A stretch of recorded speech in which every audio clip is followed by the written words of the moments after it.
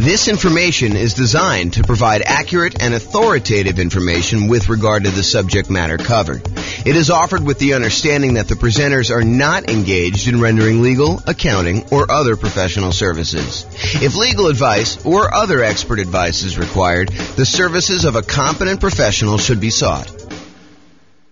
Welcome to the Scottsdale Real Estate Investing and Real Estate Financial Planning Podcast.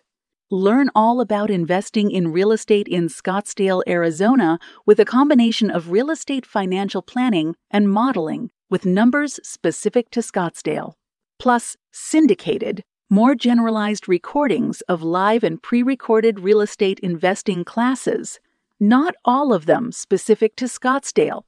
Be sure to stay tuned after the podcast for a message from our sponsors. All right, good morning and welcome everyone. I am James Orr, and we have a really exciting webinar for this morning. So the title of the webinar is why you still might want to invest in real estate despite high prices and high interest rates and lagging rents. So I've been thinking about this a lot. One of the things we're seeing right now is that over the last few years, especially, real estate prices have gone up very rapidly. But then in order to curb inflation, the Federal Reserve has decided to significantly raise interest rates. And so interest rates are way up on prices that were already very high. And rents are up, but they're lagging behind where the prices and the rents are. So we've got this sort of triad of forces all going against us being able to buy new leveraged properties that would have cash flow. So it is harder than ever to have positive cash flow on rental properties. You know, over the last, well, I guess it's been a year or two, but over the few years or so before I took my sabbatical and decided not to do much, we had a period where interest rates were on a decline, and I kept trying to tell people, look, everything is on sale. Even though prices are up, everything seems to be on sale because interest rates are down. That is not the case anymore. Now real estate prices are up, and maybe they're softening, or maybe they're even going down in your market, but interest rates have gone up so fast and rents are sort of lagging behind. In some cases, rents are sort of softening, and that's going to cause a little bit of a drop there, that it is harder than ever to have cash flow on property. So why might you still want to invest in real estate despite all these issues? And by the way, this is not a new phenomenon. You know, we've heard this song before, this idea that, you know, prices are too high, interest rates are too high, rents are too low, and it's hard to get positive cash flow. I'm a kind of a collector of old real estate investing books. And if you go read books from 80s, 90s, 2000s, it's all the same stuff. Can't get properties cash flow. Here's the solution to get properties that will cash flow for you. And so I want to talk today about how to kind of overcome some of these strategies and why you might want to still consider investing in real estate. And I've got some interesting new things. And I'm going to try to keep it relatively short because I probably could talk about this stuff all day. In fact, there's a couple of points in here where I mentioned, you know, I probably should do like a full class just on this one little topic. So we'll kind of get there. So cash flow as a goal. So many real estate investors are focused on cash flow because of how you think about what it means to be financially independent. If you think about the three inputs that determine whether or not you're financially independent or not, it's these three things. Number one, passive income from things like Social Security, pensions, if you happen to be lucky enough to have a pension, or if you buy an insurance product called an annuity, which is basically you pay a lump sum. Sometimes you pay it monthly over a period of time before you actually receive it. But in most cases, you pay a lump sum. And then in exchange for that lump sum, the insurance company will pay you out a certain dollar amount, usually per month, until you die. There's some exceptions and variations on that theme, but the idea is you give them $100,000 and they give you, I don't know, whatever it is, 3% per year. So it's sort of like you're betting that you're going to outlive what you could have done yourself if you'd taken that same money, invested somewhere else by having the insurance company invest that. And so you give them $100K, and if you die early, then that's how they're able to pay out. Some people longer and some people shorter. So anyway, number one, passive income from Social Security, pensions, or annuities. Didn't mean to go off on a tangent on annuities. This was not intended to be an annuities class. Number two, net cash flow from rentals. And this is the one where I think a lot of real estate investors focus on cash flow. They're cash flow, cash flow, cash flow. I want to be able to be financially independent. And the way you do that is you have enough cash flow coming in for your rentals to be able to be financially independent. Yeah, that is one way to do it. The third way is a yearly safe withdrawal rate, a percentage of your assets that you have invested somewhere else that you could safely pull out, usually from the return, although you could dip into principal in some cases, on some type of invested assets, usually stocks, bonds, commodities. People aren't talking about Bitcoin quite as much anymore, except for the lawsuits and stuff. So, but that's an example of another invested asset. To be 100% clear, though, it's not yearly safe withdrawal rate on equity. The equity is what's generating your cash flow, and this is another kind of sub problem to what we're seeing in our current environment. Prices have gone up over the last few years, and anyone who's owned these rental properties, now we're in this really unique situation where we've got a bunch of equity in a rental property and a really good interest rate on our mortgage in a lot of cases, unless it's paid off. And so you're kind of stuck with this thing where you've got a ton of equity, and so your return on equity has gone down quite a bit. And you're like, well, I can't really, well, you can, but I think a lot of people are choosing not to do a cash out refinance or rate and term. You're definitely not doing rate and term refinance if you already got a low one, but cash out refinance on a property, because you'd go from a 3.5% interest rate to a 7% interest rate. And so it gets really ugly when you do that. But there may still be, oh man, I'm off on these tangents. It may still be a good reason to do that, which I'll have to do in another class. That's not today's class. Oh boy. So those are the three reasons why.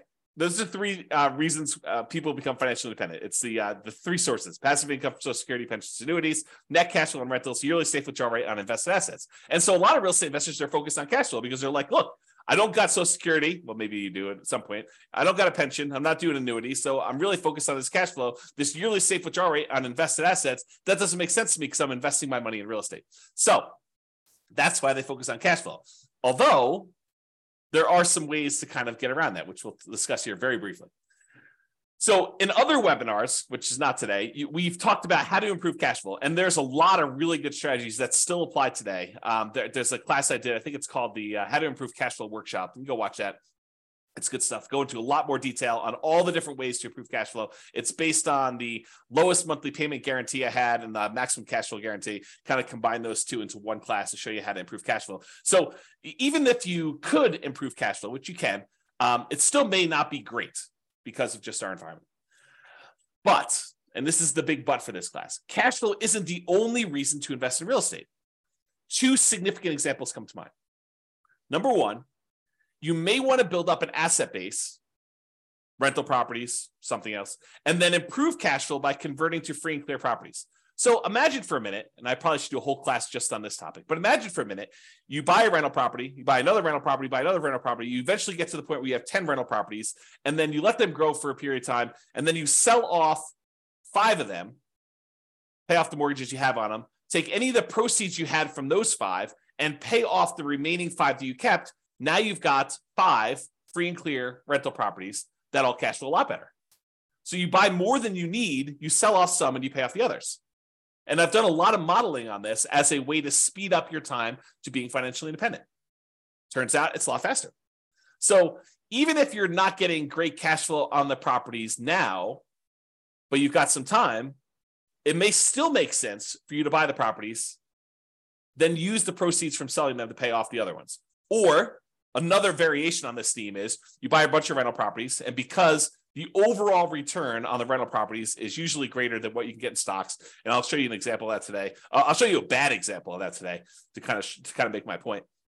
But then you could have all these rental properties, and then as they grow over time, you could then take all those, sell off all of them, not just part of them to pay off the other ones, but sell off all of them, take that money and invest in something else like stocks, bonds, annuities, whatever you're going to do. And then you could use a yearly safe withdrawal rate on those invested assets, on the stocks then. So you kind of use your real estate as a kind of like booster rocket to get you where you want to go with a certain net worth. Then you use that net worth in order to live on a yearly safe withdrawal rate. So those are kind of like the two immediate exceptions of why cash flow isn't everything, right?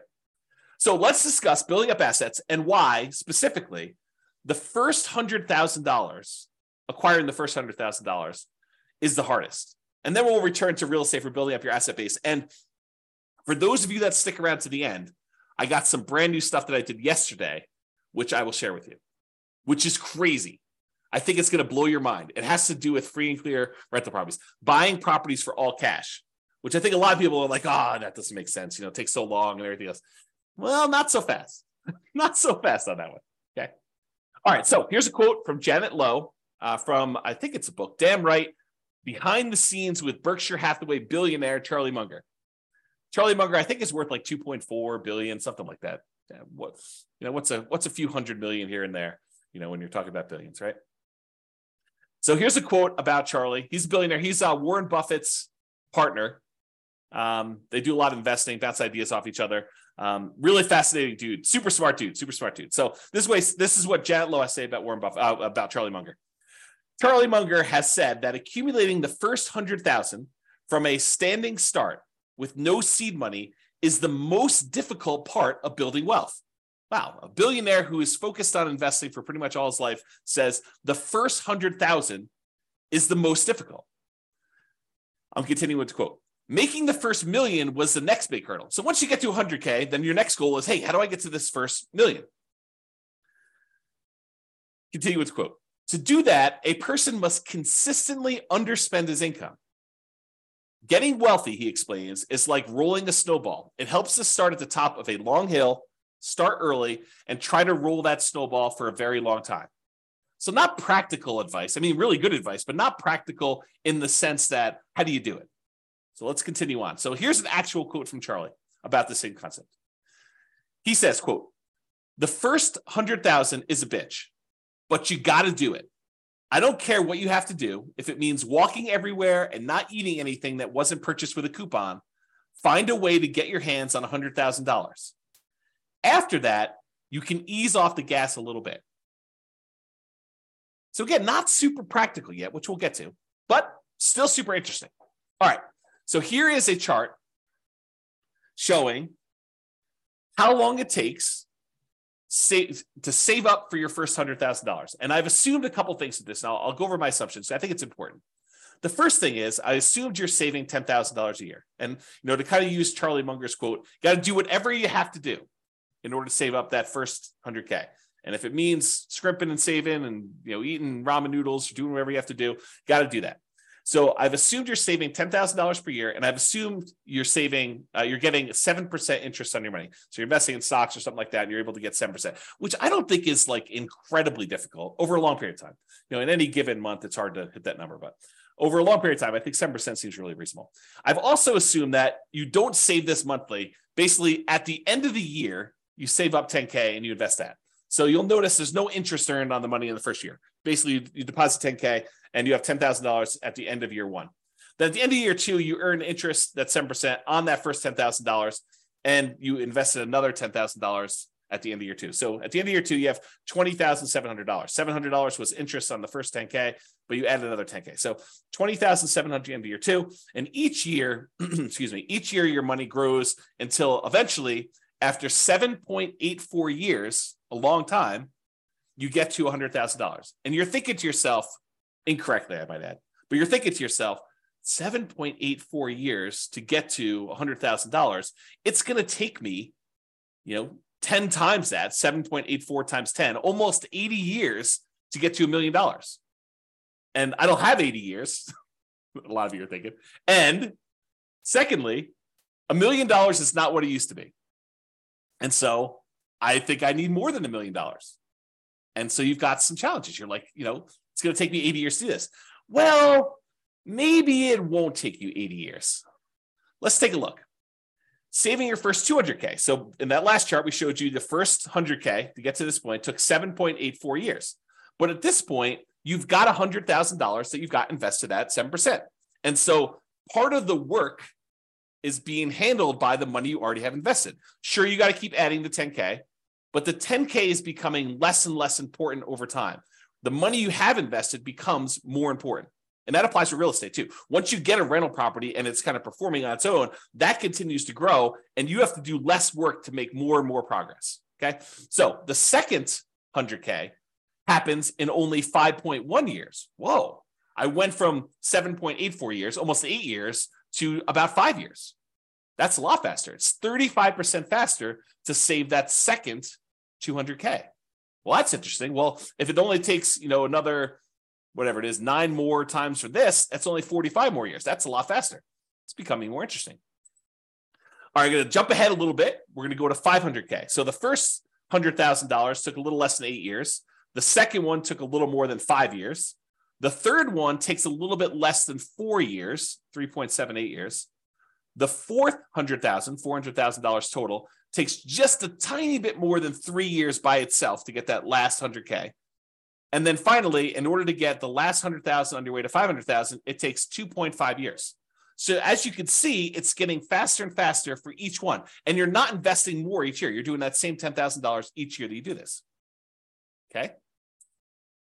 So when you get to your first million, after the first 500K, it's 2.14 years to get the next 100K, 1.87 to do the one from 600 to 700, 1.66 years to go from 700 to 800, a little less than a year and a half to do the 800 to 900, and that last $100,000, the 900,000 to $1 million, only takes you about 1 1/3 years, which is crazy. And if you think about it, that first $100,000, it took you 7.84 years to do it. But the last 400,000, 4 times as much, took you less time. It only took you 6.37 years to grow the last 400,000 on your way to $1 million, compared to a little bit less than 8 years to do that first 100,000. That's crazy, right? That's the challenge. So you got to do whatever you can in order to get to this first 100K. And, I don't know if I covered this explicitly in here. If I don't, I'll cover it now here. So this is the thing. If you're going to get nothing else from this webinar, you need to buy an owner-occupant property to live in. Why? Because you could buy it with USDA or VA if you're a veteran, nothing down loan. Some other lenders have 0% down loan programs, or there's 3% down conventional loan programs or 3.5% down FHA programs. But do whatever you can to save up enough money to buy just an owner-occupant property, because a highly leveraged owner-occupant property can get you to this 100K. That's all you need to do.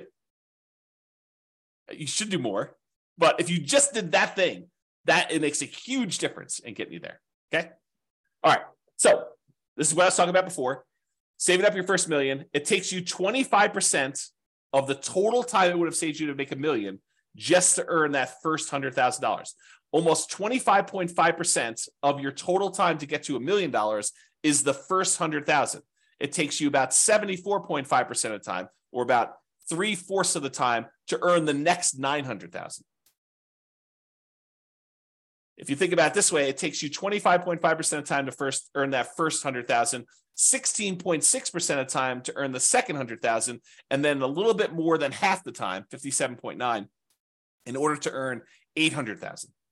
So it gets crazy to think about how much effort goes into that first bunch, and then how much effort goes into this next one. And the same applies if you're like, okay, I'm already at 100,000, James. You're kind of talking below my level. This same thing applies to millions.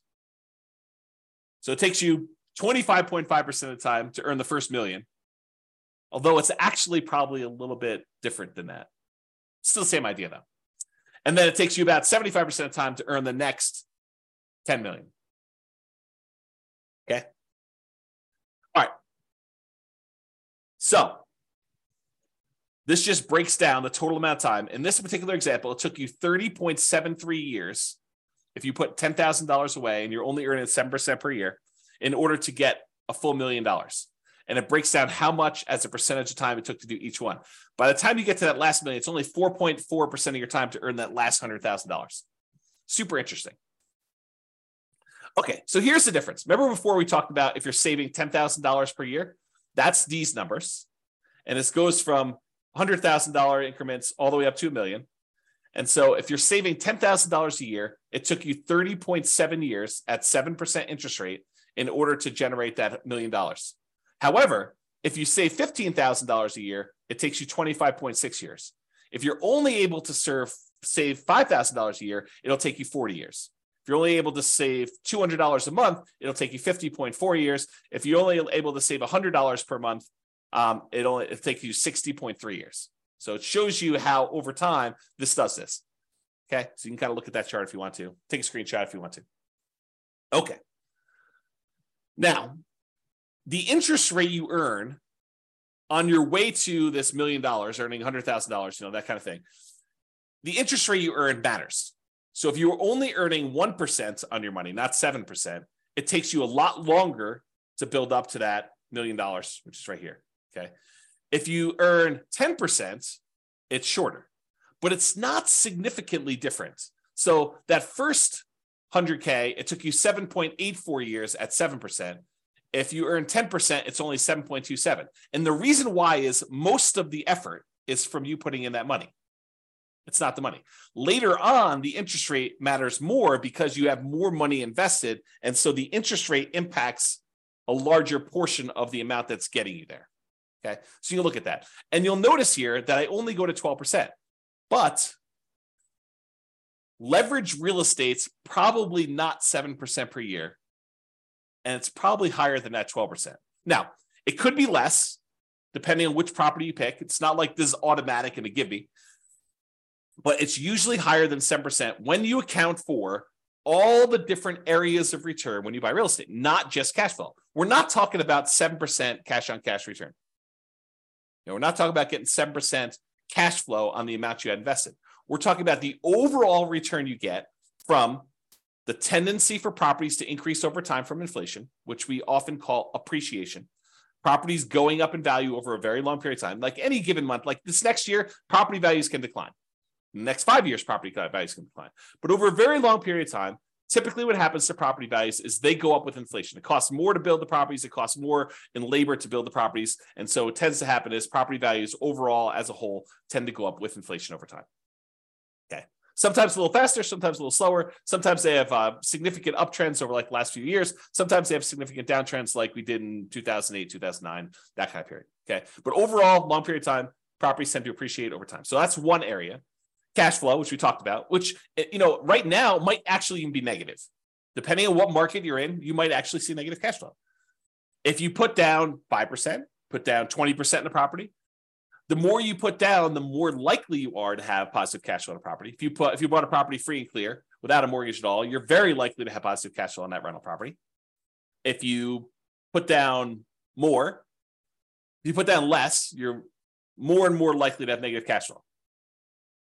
Plus the return you get from paying down the loan on the property. Part of the monthly payment you make on a normal amortizing loan, 15-year loan, 30-year loan, 40-year loan, any of those amortizing loans that pay themselves off over a certain period of time, like a 15-year loan pays itself off over 15 years, 30-year loan pays itself off over 30 years. But I actually have a typo here. Let me make a correction. It says department pay down instead of debt pay down. Make a note. So debt pay down, the return you get from paying down a loan, that little amount of money in the beginning that pays down how much you owe, the principal on the loan, that increases over time. And the amount you make from that is also a return. Plus, when you have a rental property, not properties that you own, you live in, but if you have a rental property, you get a tax benefit of depreciation. And man, I got to do some whole classes on depreciation because this is a tool that becomes very important in a market like now, where we have these high prices, high interest rates, lagging rents, and we're looking for deal alchemy, where we can kind of manipulate the return quadrants in order to get properties and have them overall cash flow less.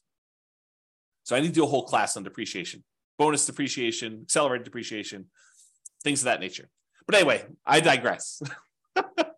Oh boy. Really, this idea of depreciation, it's tax benefits the government gives you for owning rental property. And you are required to take it. If you don't take it, they assume you did. And so there's no reason not to take it. So you have this depreciation benefit for doing that. So the overall return from appreciation, the tendency for property values to increase over time, cash flow, after all your expenses on a property, what you net, debt pay down, paying down the loan on the property, and then the tax benefits from depreciation, which I like to call cash flow from depreciation, because it shows up either in less taxes from your paycheck, or at the end of the year, you get a big chunk back. Okay, so it's cash flow from depreciation. So those areas of return on leveraged properties, it tends to be higher than 7%. So if it's higher than 7%, that could be advantageous for you. And this is especially true if you acquire an owner-occupant property, one that you live in, as a primary residence with little or nothing down. So you go buy a property with a USDA or VA loan, you get nothing down on that, or you put a 3% down on a conventional loan, or 3.5% down on an FHA loan, or 5% down on a conventional loan, and you're able to buy a property that is highly leveraged. The returns from appreciation, debt pay down, depreciation, if you convert it to a rental after a period of time, those are all usually really, really good. The cash flow may be ugly because you got very little into the deal. And so you're looking at the overall return. And if you convert that property after living there for a year or two or whatever it is, and you convert that property to a rental property, what we normally call the nomad real estate investing strategy. You buy a property with little or nothing down, you live there for at least a year, and you convert to a rental. If you kind of do that strategy, that can be very effective. Even in today's market, even with really, really negative cash flow. Because you got to look at, what's my alternative? I did a class once, it was called, Is Nomad Dead? We had seen this big run up in prices, and everyone thought, there are no deals. I can't get the deals I was getting, 4 years ago, and how bad the real estate market was and everything. I was like, okay, let's do a whole class and see if Nomad is dead. And so I did a whole bunch of analysis, and I'll give you the 30-second version of this 2-hour class, because there's a lot of detail in the class, but here's the 30-second version. You calculate out whatever the return it is that you can get on the property that's sitting right in front of you. You find the best deal that you can in the marketplace right now. What's the best I could do? And you look at the return that you would get on that particular property. And you say, okay, it's whatever it is, 22%. Okay, it's 22% per year. What else can you invest in where you get 22%? That's the whole thing of the class. If you can go find something where you can get better than 22%, then go do that. If you can't, then real estate looks like a better option at this point. And that may change over time, right? 3 years from now, maybe I think I'm just investing in whatever, the new version of whatever the flavor of the week is, the new Dogecoin or Bitcoin or whatever the new thing is that people are looking at, NFTs. I saw this article. There's a company that is now buying your now lower valued NFTs so that you can take the tax write-off, so that you could do losses on your taxes, right? It's kind of a new industry that's popped up. So anyway, I digress here. The point is this idea that you look at an investment and you see the return that you can get on it, and you decide, is this for me? Yes or no? Right now it is, or right now it isn't. And you can go do that. And I'm going to give you the little bonus at the end is, if you're distressed, if you're all worked up, you're all anxious, you feel that tightness in your chest because you're thinking to yourself, the market, the interest rates are high, prices are high, rents are, where they are, they're a little lagging behind. This is where all that is. And you're thinking to yourself, I've missed the boat. I got to get another property. I got to be all constantly leveraged and constantly up there. I'm going to show you at least one slide. I need to do probably a whole class on this, maybe several, but I'm going to show you that breathe, relax. Even if you have to save up your money for another year or two and wait, it's not the end of the world. Chill out. But if you're like, hey, look, there's an investment in front of me, it makes sense to me, I'm going to do it, that sounds good. And you still might want to do that because of what I'm about to show you. Okay. So this is what I would consider a particularly bad property, right? It's I'll jump right to the bad spot. It's negative $8,000 a year in cash flow. Now you are buying it with 5% down, so you got very little money in the deal, but it's ugly. I mean, who wants to put out, whatever it is, almost $700 a month in negative cash flow? But as an aside, if you were going to save $10,000 a year in order to get that first 100K and kind of build on that, if saving that is really paying negative cash flow to kind of invest over time in order to own this rental property, that's not the end of the world either. If you think about it this way, I'll kind of go off on a tangent on this. If you had put enough down, this thing would have positive cash flow. But you chose to put a little down, and now you're choosing to take some money each month and paying the negative cash flow. Really, you're just paying the mortgage payment. You're not getting enough in to do it, so you have to supplement it. But you're paying that negative cash flow over time. It's sort of like you're able to make an investment in this rental property over time. You are investing a little bit of money each month in the form of negative cash flow as additional down payment that you didn't make elsewhere. Right? I mean, isn't that what you're doing? You could have put more down if you had, whatever this property is. I don't even know, $500,000. You could have put $500,000 down. It would have had positive cash flow from day one. Could have put probably $250,000 down, had 50% mortgage on the property, and it probably would have positive cash flow. You chose, in this case, to put 5% down, and so you have negative cash flow. So instead of putting, $250,000 down, you put down $25,000, and now you're saying, I put down $25,000, and I'll pay in $8,000 per year in order to acquire this property that overall makes me, in this case, $4,286 net. So $8,000 from appreciation and change, almost $3,000 in debt pay down, and about $1,200 in tax benefits. So overall, it brings in, almost $4,300. Okay, so that's the dollars now. So this property does that. Now, if we look at how much you invested and the return you got in that investment, the appreciation is a 50% return on your initial down payment. So from appreciation, for the property value going up, in value, you're getting a 50% return on that. Your cash flow is negative, a lot, almost negative 50%. In fact, they almost offset, right? So the amount of money you're making for appreciation is offset by the amount of cash flow you're getting on this property. In this particular example, with putting very little down on a property that I admit is a deliberate bad choice, right? And if you're in a market where this is what you can get, this is what you can get, right? And this is what you got to decide on. The debt pay down portion of the return is 17.7%.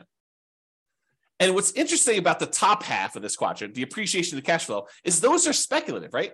We really don't know if next year the property is going to go up in value or if it's going to go down. We don't know if rents are going to improve, stay the same, or go down. So the top half is sort of a little speculative. We don't really know what's going to happen. We're speculating that the market is going to continue to do well.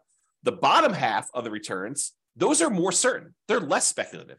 The debt pay down portion is contractually guaranteed by you and the lender. When you get a loan, you sign an agreement with the lender that says, okay, you're going to make these regular payments for the next 30 years. And if you do that, this loan is going to be paid down by that amount.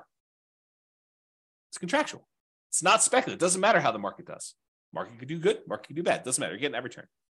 So debt pay down 17.7, and the tax benefits, unless they change tax law, which it's possible that they will, very unlikely, but possible, you're going to get 7.73%. So overall, the return you're getting when you add up that really negative cash flow portion, plus appreciation, plus debt pay down, plus tax benefits, you're getting 26.31%. On what I admit is a horrible deal. I don't want to say horrible because someone might actually buy this, right? I think this is the challenge. It is a deal I picked because it was ugly. The cash flow on it was not fun. So the question then becomes, can you go somewhere else and get better than a 26.31% return? And if you can, great. Then maybe this is why it says, I don't know what the title is, why you might still want to invest in real estate. Well, you might want to still invest in real estate because you're getting a 26.31% return, even with ugly cash flow.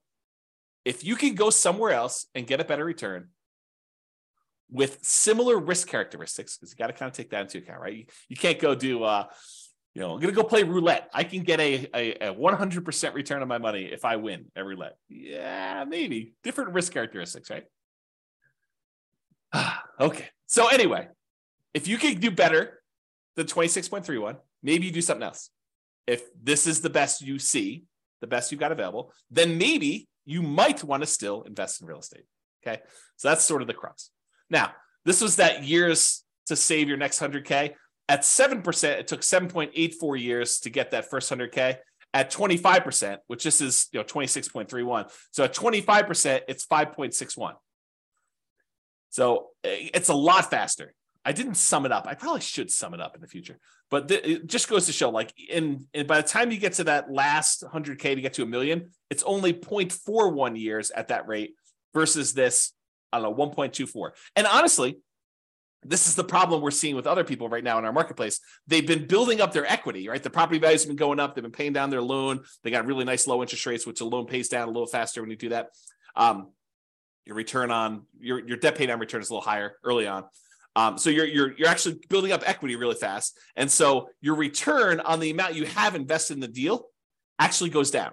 So the overall return we see as we own rental properties longer and longer and longer actually goes down until eventually when you pay off the property and you get rid of your depreciation benefit, eventually it approaches cap rate plus your unleveraged appreciation rate. If your property's going up 3% a year, which is what I use for the appreciation rate assumption, by the way. Some people are like, James, you get 50% return from appreciation. James says that he's getting 50% appreciation. No, I didn't say I'm getting 50% appreciation. I'm getting 3% appreciation, which seems very reasonable over a long period of time, especially considering the last few years. But 3% over a long period of time, it turns out the return from getting 3% appreciation is 50% when you only put 5% down and you have 1% in closing costs. Okay. I got distracted. I don't know where I was, but the idea here is you've got this good return that you're seeing, and it gets you there a lot faster. Man, to be spacey. Okay, here we go. All right, so grow your assets net worth. So even with negative cash flow, significant negative cash flow, really ugly cash flow, and even modest depreciation, that 3% per year, and the debt pay down from, in this case, putting 5% down the loan, debt pay down is pretty good. And the tax benefits of owning a rental property, that depreciation benefit, you might be able to get a significantly higher return than you could in something else. Whatever it is you decide you're looking at, stocks, bonds, crypto, NFTs, whatever you're doing. So you could use this return to grow your net worth, buy rental properties over time, get this higher return, 25%. Then one of two options. This is just kind of like two things to think about. Number one, and we talked about these earlier, sell some of the rentals to pay off the remaining ones with the net proceeds. The idea is you buy 10 rentals or whatever number makes sense for you. Then over a period of time, when you get closer to the point where you need to convert that money in order to be much more cash flow heavy, to be able to support yourself and be financially independent, you sell off 1, 2, 3, 4, 5, 6, whatever number it is to pay off the other ones that you still have. And then you have really, really good cash flow, free and clear properties on those. You kind of go from afterburners with leverage to completely unleveraged owning those rental properties to do that. So, and by the way, I talk about net. When I do my analysis, I talk about net proceeds. Don't think to yourself, oh, the property's worth 500, I owe 350, so I have $150,000 in equity. No, that is not how that math works. If you go sell a property for 500 and you owe 350, you're not walking away with $150,000. It's net after real estate commissions. If you're going to sell it with a real estate agent, if you're going to sell by owning, maybe they'll save some of that in exchange for doing your own work. Your share of closing costs, not all closing costs are yours. Some of them are the buyers. It's negotiable who pays a lot of those. Your capital gains taxes. So whatever the value of the property went up from where you bought it, you have capital gains taxes on those.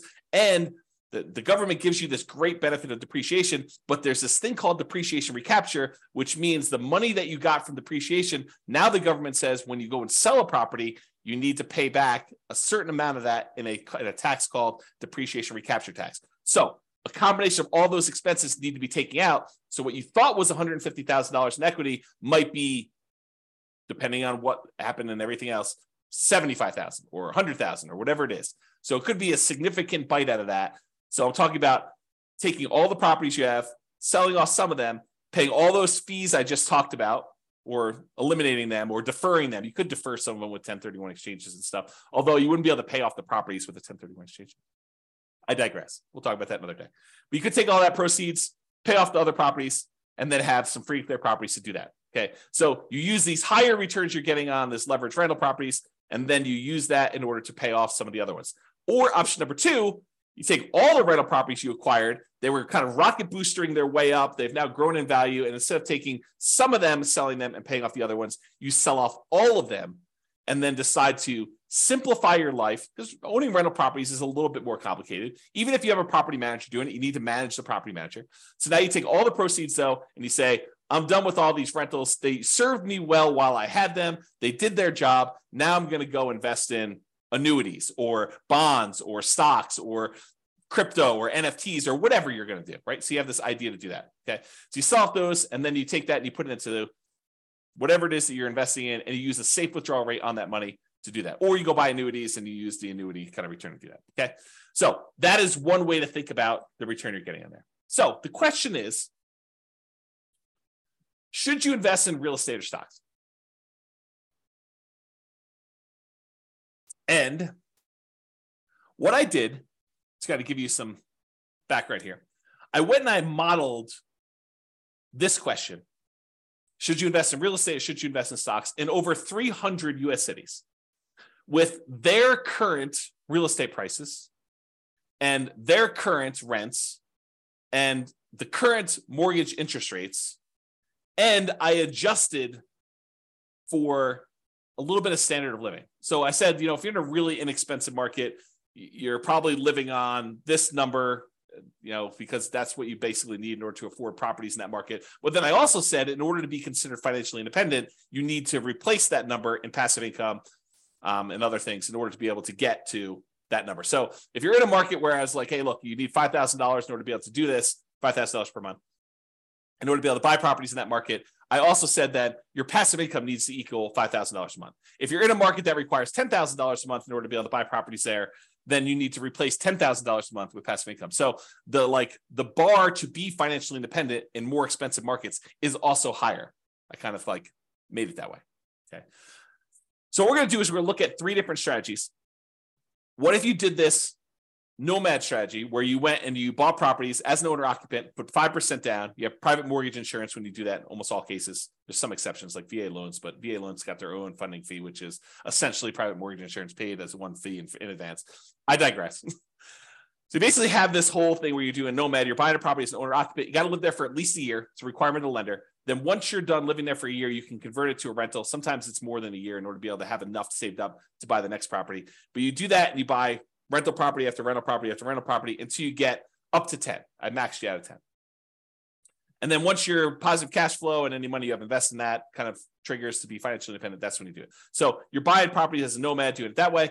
I also modeled you doing 20% down. You're like, look, James, I'm not messing around with moving into properties and living there for a year. It sounds horrible to move 10 times. Okay, no problem. I will show you the math for doing 20% down, non-owner occupant. You don't have to move into the properties. I think I assumed that you bought a property to live in first, and then you did 20% down. Maybe I didn't. I did both, but I don't know what I did in the presentation.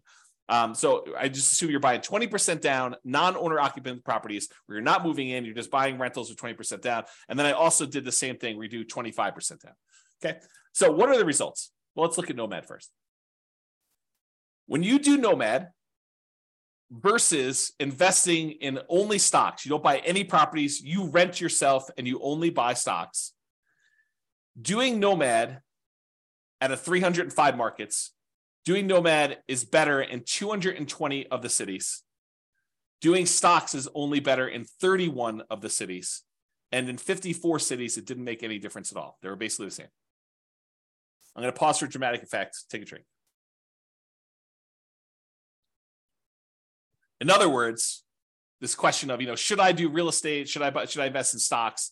If you do the Nomad strategy, put 5% down, move into the property, live there for a year, convert that property to a rental and repeat the process, it is better to do that strategy than to just invest in stocks in 220 of the 305 cities. In 31 cities, it is better to have done stocks. Faster to be financially independent. This is speed to financial independence. And in 54 cities, it made no difference. And here is each dot shows you a different city. And the difference is how many months better was it? Not how many months it took, but how many months better was it? And the red dots are all the ones where it was better to do Nomad by that number of months. So, and I did it based on price of market. So I want to show you, look, in more expensive markets, is it always better to do Nomad, or less expensive markets always better to do Nomad? But so for example, right here, this dot shows you that the properties in this particular market happen to be in the $130,000 range. And it is almost 400 months or almost 500 months better to do Nomad than to invest in stocks.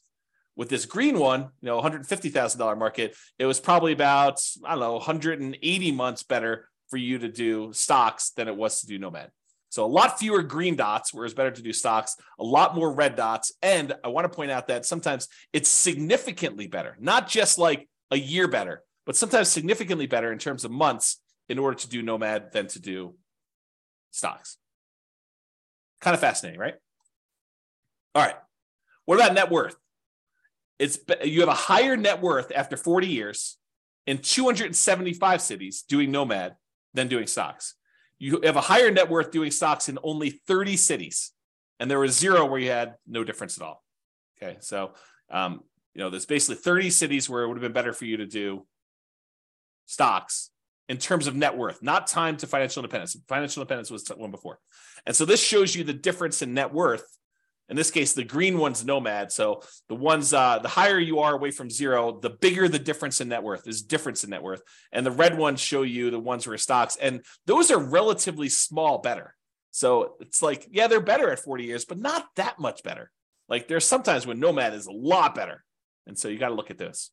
Okay. Is this helpful for anybody? You guys want to let me know? That'd be great. Because I like this stuff and I'd like to do more classes on this content if you guys are interested. So let me know in the chat box, if you could, for those that are not sleeping. Okay. Yeah, see, people love it. That's awesome. Thank you. Appreciate that.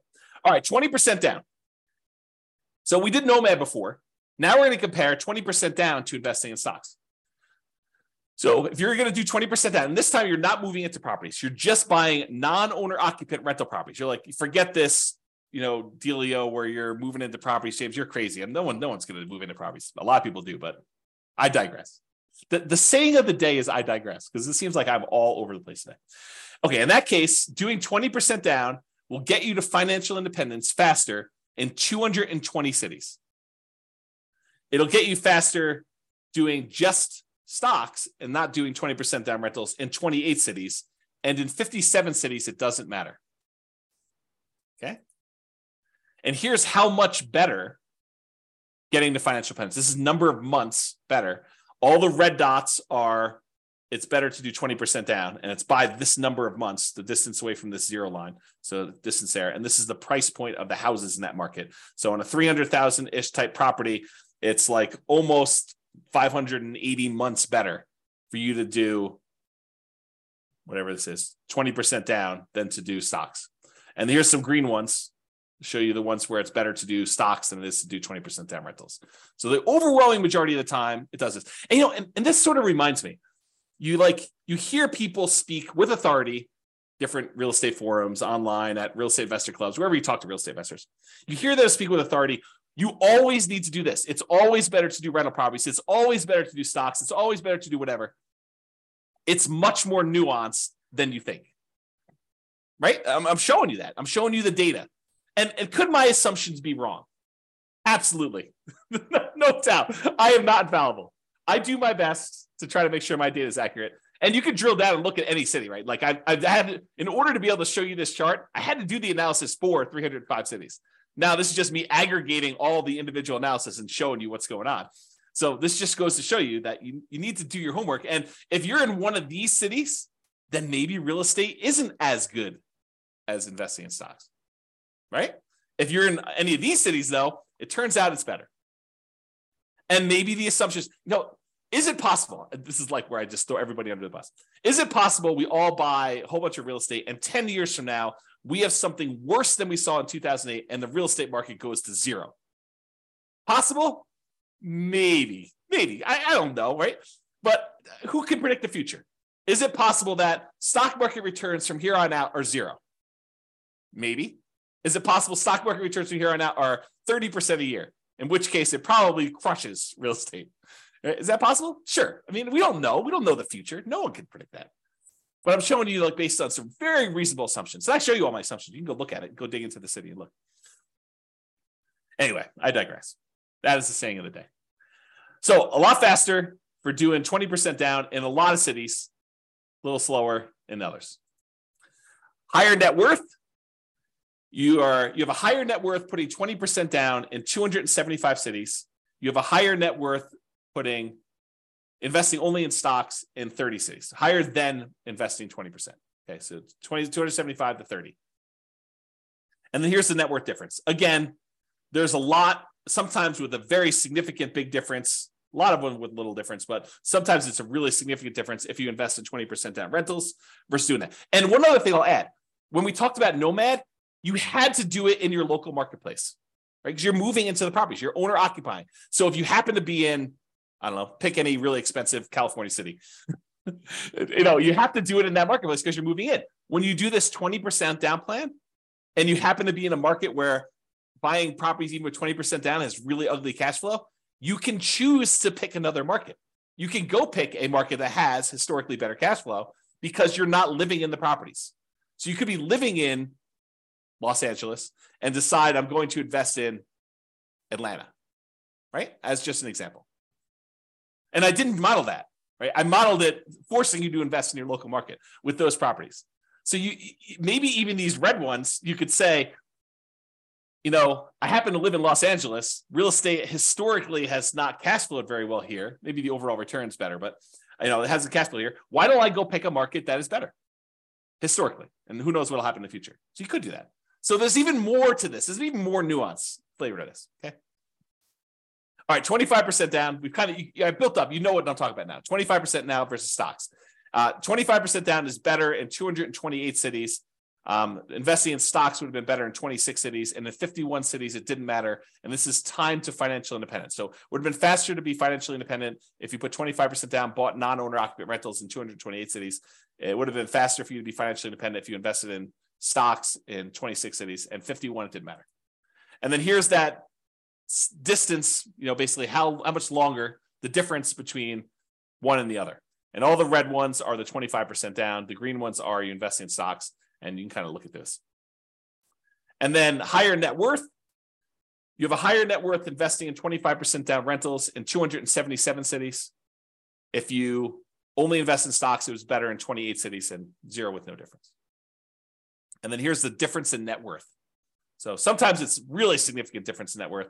Sometimes it's much, much lower. Okay. Last few slides. This is sort of the bonus content. Bonus content. All right. Claudia said, happy to see you again. Very good information. Awesome. Thank you. Good to see you. All right, cool. Buy rentals for cash. So I already showed you real estate is generally, there's exceptions, but generally faster, better net worth than stocks. Generally faster and also better net worth. Because we looked at both those. Speed to financial independence and also size of net worth, right? Than stocks. But here's the issue, right? As stated at the beginning of this webinar, prices are way up, interest rates are way up, rents are lagging. So one way to deal with high interest rates is to opt out. And by opt out, I mean don't use mortgages. You got really, really high, ugly mortgages, interest rates. You could say, something, I'm going to pass. I'm just not going to do mortgages. So what that would be is buying properties free and clear. Some people, and I put this in italics, believe that you need to be leveraged with mortgages. Like it's silly to invest in real estate without mortgages to get the benefits of rental properties. And your returns, appreciation, debt pay down, which debt pay down would be 0 if you didn't have mortgage on it, depreciation, those returns get amplified, as does cash flow in whichever direction you are doing, either amplify negative or amplify positive in terms of percentage. But they get amplified when you're leveraged. And so you could see their case. I'd rather earn whatever it is, 30, 40% of my money. But sometimes real estate is just a better return, even unleveraged. You get depreciation, you get unleveraged cash flow, and you get appreciation unleveraged. And the combination of what your cap rate is, which is basically your cash flow if you own a free and clear property, what your cap rate is, plus your appreciation, plus that tax benefit, is better than what you'd get investing in stocks. And in those cases, maybe it still makes sense to invest in real estate. So I probably need to do an entire class on this, but just a little bonus for you. So this is sort of the framework for which scenarios we need to run. So we need to do a scenario where you do buy an owner-occupant property to live in, and one where you say, I'm going to forego buying an owner-occupant property to live in, and I just rent myself. So you've got two different groups. And then in each one of those, you need to decide how you're going to invest, whether you're going to do the nomad strategy and keep buying owner-occupant properties and converting them to rentals, or if you're going to do, which I guess doesn't apply if you're renting, but that's the exception. You're going to do nomad, you're kind of do that. Or if you're going to buy an owner-occupant property or not buy an owner-occupant property and buy 20% down rentals for the rest of the time, or 25% down rentals for the rest of the time, or pay all cash and not get any mortgages at all and just buy investment properties without mortgages at all. Okay. So those are sort of like the options, right? You either buy an owner-occupant or you rent. And then whether you're going to do nomad or 20% down to acquire the rentals or 25% down, or you're going to pay all cash. So that's sort of the framework. I'm not covering all of these in this class. Okay. I did I think a couple slides. Oops. Okay. So what I'm going to talk about now is I'm just going to do this is much less detail than I did in the previous ones. And I probably need to do like full classes on this. So here it is though. Nomad versus owner-occupant, so buy an owner-occupant property, then do 9 all-cash rentals. So we're either going to buy an owner-occupant property, live there for a year, convert it to a rental, repeat that process until we get up to 10 rentals, or completely alternative, we're going to say we're going to buy an owner-occupant property 5% down, then we're going to save up our money until we have enough to buy a property free and clear without a mortgage at all. And once we get that property, then we're going to save up and buy another property, but the property we bought has really good cash flow because we don't have a mortgage on it, okay? So in the baseline nomad model, where we just did nomad, 70 of them in 70 of the cities never quite achieved financial independence. They may have been really close. They may have been at like 90% of the way there to do it, but they never achieved financial independence in 60 years. So I set the timer. I said, look, we're going to model this for 60 years in the future. So it's possible 61 years they actually achieve financial independence. I didn't go out past 60, so I don't know. But at the point where that happened, 70 of these cities did not quite achieve financial independence. They may have been really close. They may have been really far away. We'd have to go look at that individually to see that. But in that case, 70 of them did it. However, if you did that, you buy an owner-occupant property, then you go and save up and buy 9 free and clear properties without mortgages at all. Only 39 of those never achieved financial independence. So it was more effective for you to do this, buy an owner-occupant property, then save up your money and buy a free and clear rental property in 39. It was more effective to do that. Difference between 70 never achieving financial independence versus 39. So more of them achieve financial independence by doing that strategy, which I think blows people's minds. They're like, this is crazy. You're saying that more often you see people be financially independent by doing this free and clear model versus doing highly leveraged real estate? Yep, in that particular case, that's true.